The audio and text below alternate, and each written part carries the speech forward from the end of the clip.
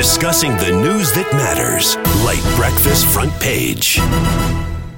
All right, the latest is something that we don't usually see that very often. The former ruling political party and now the opposition party are getting into heated argument amongst themselves at the parliament. So, what can we make of this behavior, Martin? Well, politicians are human. I think it was a case of Ismail being unhappy with a photo that he thought was personal and it was being viral. I think nowadays there's more scrutiny on public figures. Yeah. But if you think about it, we've actually had obscenities and obscene gestures and shouting matches in Parliament before. It's quite a normal thing, isn't it? Yes, I don't think we should read too much into it. They've literally kissed and made up. Yeah. And I think that's quite normal to me. It's quite normal to see that, huh? And Have you seen sessions in like Taiwan? Yeah. They literally climb over the benches in front of them and fight with each other and all that. But of course, this is, I feel, is unacceptable, especially because they are leaders and they have been voted into office. They need to uphold a certain kind of standards. So for them to go as far as that, it's quite uncivilized, I would. I agree with you, Anne. But Martin, you're right about one thing. What is the big deal about this? I don't know. Maybe some quarters want to see. Yes, I'm a bit lost. So what was the issue actually? Because first, I know they don't see opposition MPs as people who they're usually seen as towing the line. Whatever happens, we just keep quiet amongst ourselves, all right? So to see this is something new in the opposition MP front, but some quarters might want to say, something's happening in the opposition.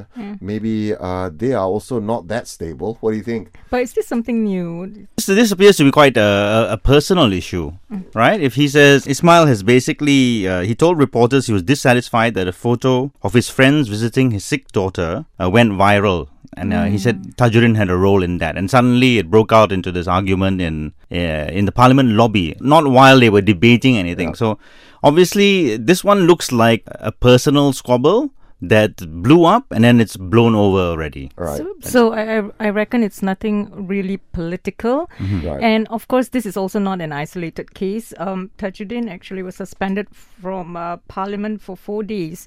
And that was after he turned aggressive and shouted at Deputy Speaker Nga Koming, accusing the latter of not respecting him as the people's representative. So that happened before this. Right. Okay, so this is not the first case as well. So with regards to Tajuddin. Right. Yeah. So whatever we're talking about today in regards with these two MPs is pretty much something we've seen before. Yeah. And as Dan mentioned, don't forget Tajuddin also had this incident with Teresa Kok where he appeared to be referring to her in not the most polite manner. Yeah. But as Martin says, I agree that MPs are also humans. Yeah. So, so emotions can get pretty heated up, especially in Parliament. It's all about arguing and debating and all that, and then personal things came into play, so there you go. All right, so people are still talking about the whole Tanjung Piai by-election and what a huge loss for the ruling coalition. It has inspired, some people are talking about potential reshuffling of the cabinet. Even our Prime Minister Tun Dr. Mahathir Mohamad has said about a possible reshuffling of cabinet, but he didn't say exactly when. He said not today, not tomorrow, but there might be one. So is this like a knee-jerk reaction or, because of the Tanjung Piai results, or a genuine look into deeper trouble? And we're looking at a by-election which saw Pakatan's probably worst electoral defeat, especially in a by-election, and since they came into power in May of last year, but any good politician would obviously be shaken up by such results given the landslide majority by Barisan Nasional, and this is for reason that Tun Dr. Mahathir is actually thinking of a cabinet reshuffle, which he has done, I'm sure, in the past, but hasn't really taken it up. So this is, I believe, is just a consideration, not probably a definite course of action, because it takes a lot to reshuffle a cabinet, especially at this point of time. So in relation to if it's a reaction from Tanjung Piai, there's also things like what I personally think that I think the ruling coalition just needs to communicate better. That's what I think. Or Martin, you got any ideas? Yes, to be honest, I think the cabinet reshuffle talk is actually a bit of a deflection technique.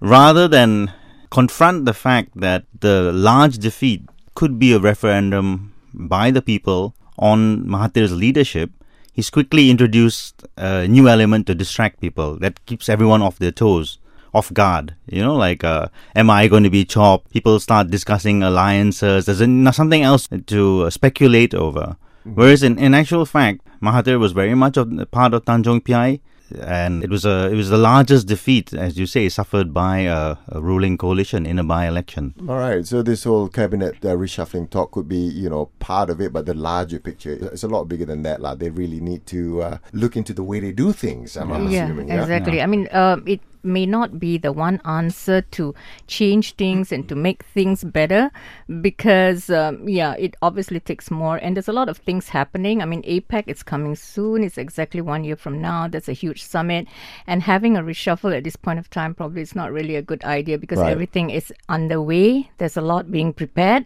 so best to assess probably the situation right now and evaluate any decisions before taking any probably rational action. Guys, we are also witnessing clear and open defiance among PKR ranks, especially now that PKR Youth Number 2 in open rebellion against the chief who backs Azmin. This is Muhammad Hilman Idham. I don't know. I kind of think that, well, this is nothing new. We already know that in PKR, we're used to them being in infighting. But how does this bode, for the health of their political party? We'll start with Martin, I guess. Well, factionalism is present in lots of political parties. When in the 80s there was Team A, Team B in UMNO and MCA.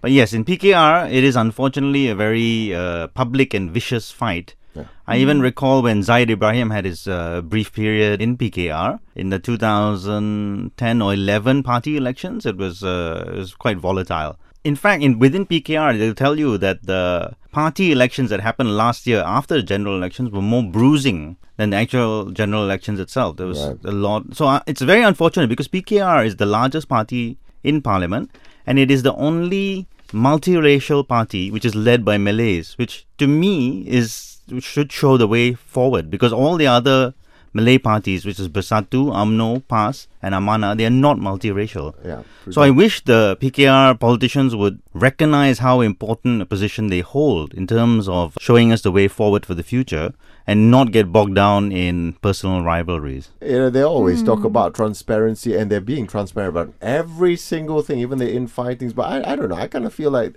you show your problems to the public as well. It's a bit of a problem, the thing, instead of having a solution for it. And I find it really interesting. Okay.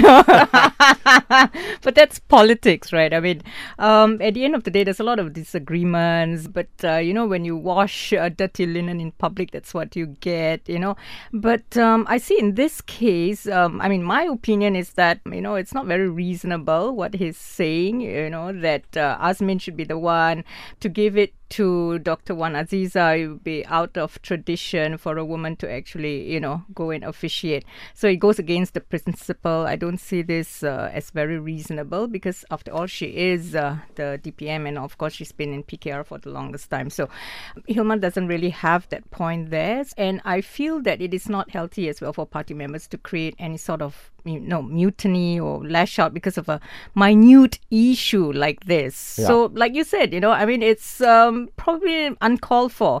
And Dr. Wan Aziza is, after all, the first female DPM in Malaysia. She should be respected, if not only because of her gender, but also because of her title. And we are discussing current issues that surrounds us these days. Today somehow the theme is just politics, which we did discuss about factions before. But also right now what people are talking about is how the PKR number 2, Datuk Seri Azmin Ali, some people might think he's stuck between a rock and a hard place. First of all, how common is it for a minister in the cabinet to have meetings with MPs from opposing parties at their residence? What do you think, Martin? Well, it certainly smacks of political maneuvering. Unfortunately, we're at a time when there's a lot of horse trading. People don't seem to be functioning on principle or ideology.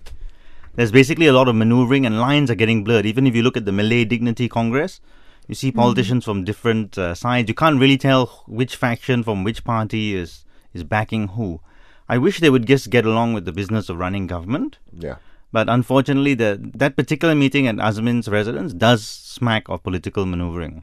from a reader's point of view, from a rakyat's point of view and things, it just doesn't seem that healthy to have these things, these maneuvering happening, Anne? Erodes public confidence. That's what some people are saying, especially in an 18-month-old government, and that people also have the right to know what was discussed in that meeting. That's what I mean. Some people are also giving that view.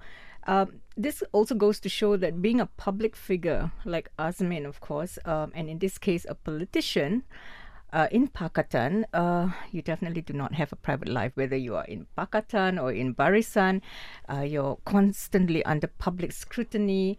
But for the sake of common sense, it is really unlikely that cabinet ministers have meetings with MPs from opposing parties. You know, it's quite uncommon.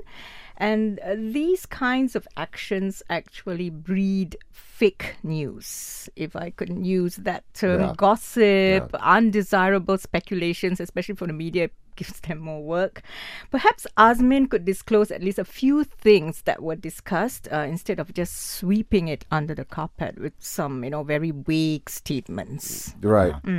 I think the people are very frustrated because what was clear last year was they voted for change. But a lot of the personalities are they are throwbacks to an earlier era. Of course, we hope to find more stability in there. Can't believe it's only 18 months, Pakatan Harapan has been in government, but there are talks about Prime Minister resigning already. But really, what is the way forward for Pakatan Harapan, guys? To me, that question itself puts us into a lot of spectrum of things. Firstly, I'd like to comment that when Tun Dr. Mahathir campaigned, he promised to step down and give power to Anwar Ibrahim. We all know that. But it's also unethical and probably even rude to pressure the PM to resign at this point of time, just because, the reason given is, go take care of your grandchildren. I clearly feel that this is like a case of them using Mahathir and then just tossing him aside. So the question still remains, what is the way forward for Pakatan? This is not one that we should even be answering. But, if you ask me that, there are some possibilities. Dr. Mahathir could resign, give power to Anwar. He could stay as the chairperson of Bersatu. And especially after losing Tanjung Piai, this should be a wake-up call for the government on their popularity among the rakyat, which is dwindling. They should re-evaluate ways in which they need to execute and deal with various socio-economic issues. It is good that the government is hell-bent in fixing the economic crisis. We've seen some effort there, and that effort was also done by the previous government, but the people need help as well. I actually think he should set a date. Whether you're a big fan of his or not, you can't pretend that a 94-year-old is going to represent the long-term future. And he was part of a coalition that promised the handover. So now it's coming up to 2 years. It's 1.5 years, but we can see the 2-year deadline pretty soon. So he should actually end uncertainty, which spills over into markets and investor confidence. And also it would do a great job in terms of stemming this constant speculation. If the Prime Minister said, yes, I'm going to step down on May 9th, 2020, after 2 years, and hand over very specifically to Anwar Ibrahim as promised, that would dispel a lot of the doubts and uncertainty that's floating around in Malaysia right now. All right. Thank you so much, Martin and Anne, for being here this morning. Thank you. And next week, Shaz will be back to cover your stories on the Light front page.